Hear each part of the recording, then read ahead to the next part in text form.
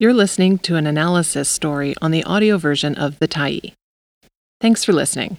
The Tyee is a nonprofit newsroom that is funded by our audience. So if you appreciate this article and you'd like to help us do more, head on over to support.thetyee.ca and become a Tyee builder. You choose the amount to give, and you can cancel anytime. Danielle Smith's Weak Connection with Women Voters. By Lisa Young, May 15, 2023. On Thursday evening, two women will take to their podiums to present very different visions for the future of Alberta. This isn't the first time two women have competed to become Premier of Alberta. In 2012, Progressive Conservative leader Alison Redford faced off against Wild Rose leader Danielle Smith. Although they were the main competitors in that debate, there were three men on stage with them, leading the NDP, the Liberal, and the Alberta Party. Alberta has had more women premiers than any other province in Canada: Redford, Notley, and now Smith. And the only thing that's certain about the outcome of the 2023 election is that the next premier will be a woman.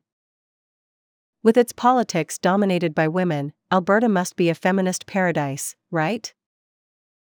Well, not so fast. Although both the UCP and the NDP have women as leaders, they have very different views of gender equity, women's role in the economy, and even women's involvement in politics. And this should come as no surprise, as there are large and persistent gender gaps in support for the two parties. The United Conservative Party was Jason Kenney's brainchild, a merger of the old PC and Wild Rose parties that quickly became his own political vehicle. Under Kenney, the UCP was the Bro Party of Alberta. His focus on jobs, pipelines, economy was routinely performed against a backdrop of workers, mostly men, wearing hard hats and blue coveralls. Kenney's inner circle was predominantly male. At one point, the cabinet minister responsible for the status of women was Ron Orr, although there was a woman who served as associate minister responsible for status of women. The selection of Danielle Smith as the new UCP leader signaled a change in rhetoric, if not in representation. Aware that the party she now led lagged significantly in support from women, Smith has spoken about the need for compassion and has tried to address some of the issues that resonate with women. She increased AISH payments, funding for health care, and tried to appeal to moms through affordability payments for parents. The UCP platform page even trumpets a commitment to $10 per day child care as a key campaign promise, fulfilling the province's agreement with the federal government it loves to vilify. But the policy changes were not accompanied by any commitments to ensure women's voices would be heard in a UCP government. When Smith appointed her cabinet, it included only 4 women, plus Smith, the lowest number of women appointed since 2006. In the 2019 election, the UCP ran 27 women candidates. In 2023, it is running only 19. Take Back Alberta, the group that is trying to influence the UCP by winning representation on its board and by mobilizing supporters for its affiliated nomination contestants, was supportive of Danielle Smith's bid for the UCP leadership. The group's leader, David Parker, pointed to this support last week after a video leaked in which he bemoaned modern women's inclination to put career ahead of procreation.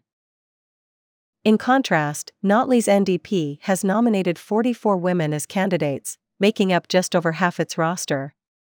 Many of the highest-profile MLAs and candidates are women, including Rocky Poncholi, Janice Irwin, and Shannon Phillips. The NDP was the first Alberta government to appoint a minister responsible for the status of women, and the party is a reliable advocate for childcare, action on violence against women, and reproductive freedom. If anything, the NDP's problem is expanding its support among men. An Ipsos poll, taken early in the campaign, found the NDP leading by 9 points among women, but the UCP leading by a stunning 17 points among men. Other polls find gaps in the same direction, but not of the same magnitude. The issues over which the UCP has ownership are the issues that tend to motivate men's voting choices: jobs, the economy, and fiscal prudence. The NDP has to convince men that an NDP government would not create a wave of disproportionately male unemployment in the resource sector. Many of the ads aimed at the NDP are designed to play on these anxieties. When Smith and Notley step up to their podiums on Thursday night, they will be offering very different approaches to government. Smith's bid is to be the compassionate female face of a party deeply concerned with issues that matter most to men. Notley is offering to lead a gender-equal government concerned with equality and representation of the province's diversity, but not threatening the prosperity that Albertans of both genders value.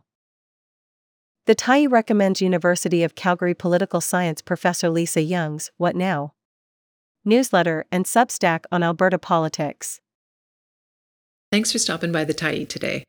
Anytime you're in the mood to listen to important stories written well, we'll be here. And if you'd like to keep independent media going strong, head over to thetyee.ca and click on the Support Us button to pitch in. Finally, big thank you to all of our Tyee builders who made this story possible.